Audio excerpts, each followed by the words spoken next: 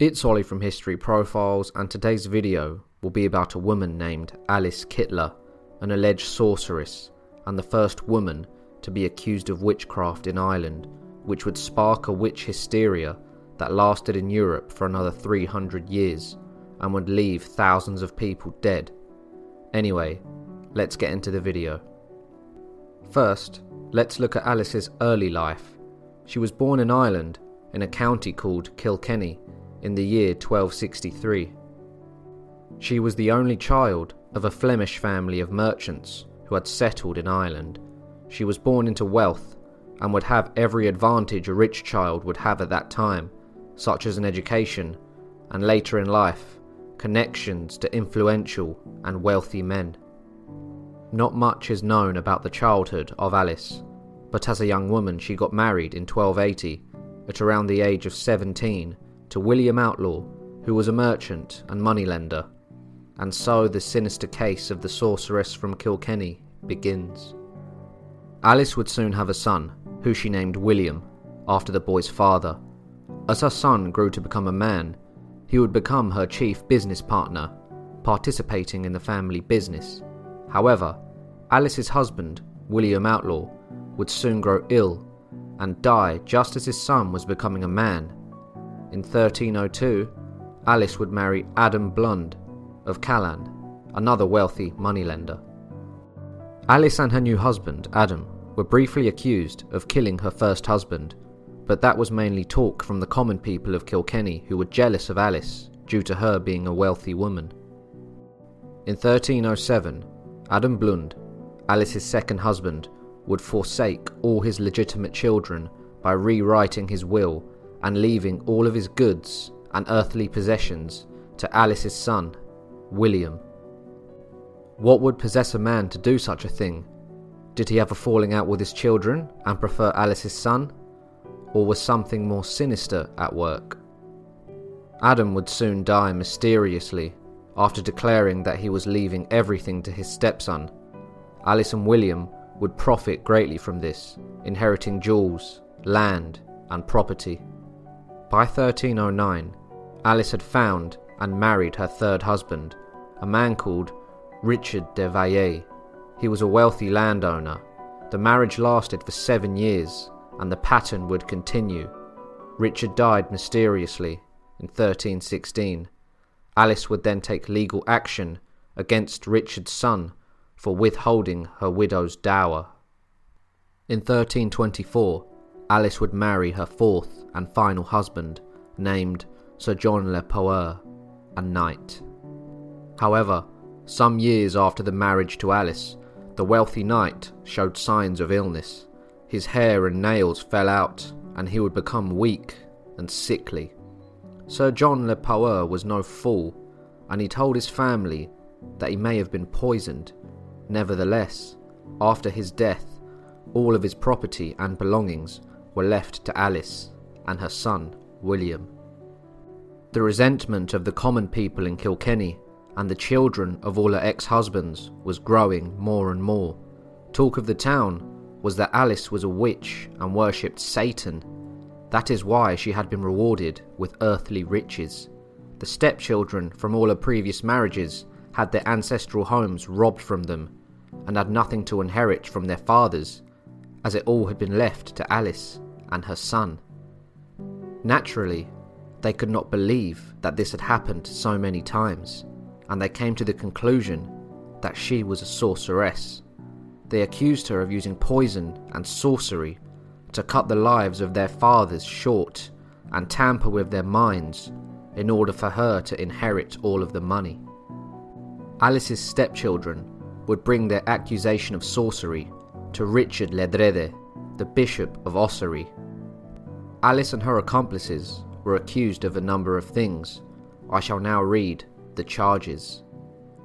Denying the faith of Christ and the Church, cutting up animals to sacrifice to demons at crossroads, holding secret meetings at night in churches to perform black magic, using sorcery and potions to control Christians, possession of a familiar who was a lesser demon of Satan, and finally, the murder of her 4 husbands.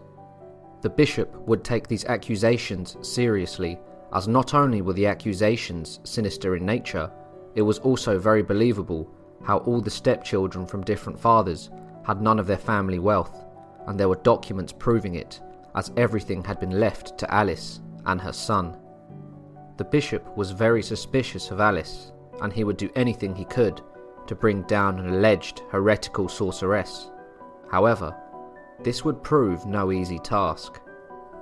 Alice had now accumulated the estates of 4 very wealthy men, and she had influence and friends in high places due to this vastness of wealth.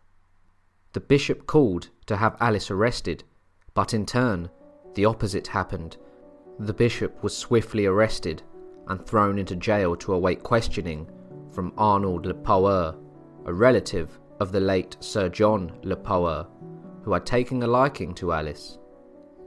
However, the bishop's investigation proved lawful, and he only remained in jail for 16 days.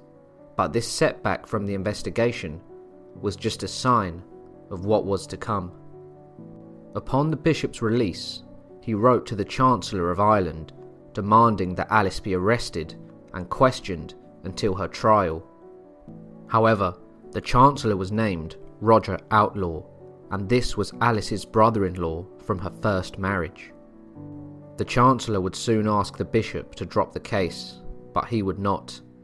The bishop would then excommunicate Alice, expelling her from the church.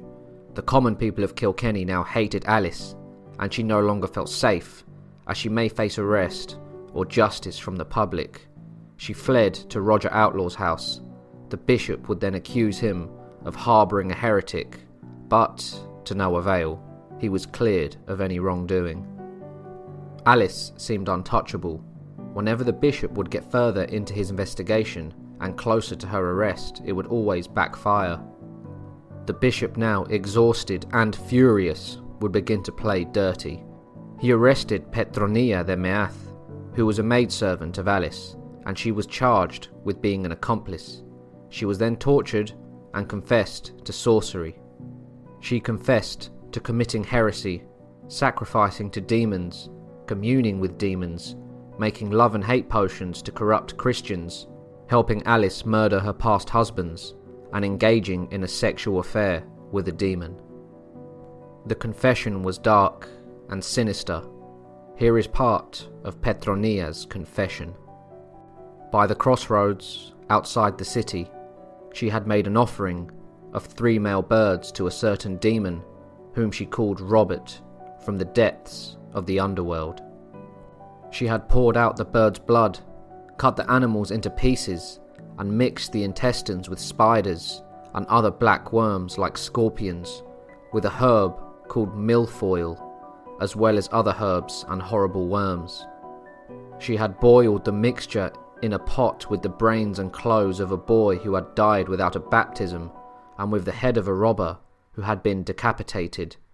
Petronilla said she had several times, at Alice's instigation, and once in her presence, consulted demons and received answers. She had consented to a pact whereby she would be the medium between Alice and the said demon.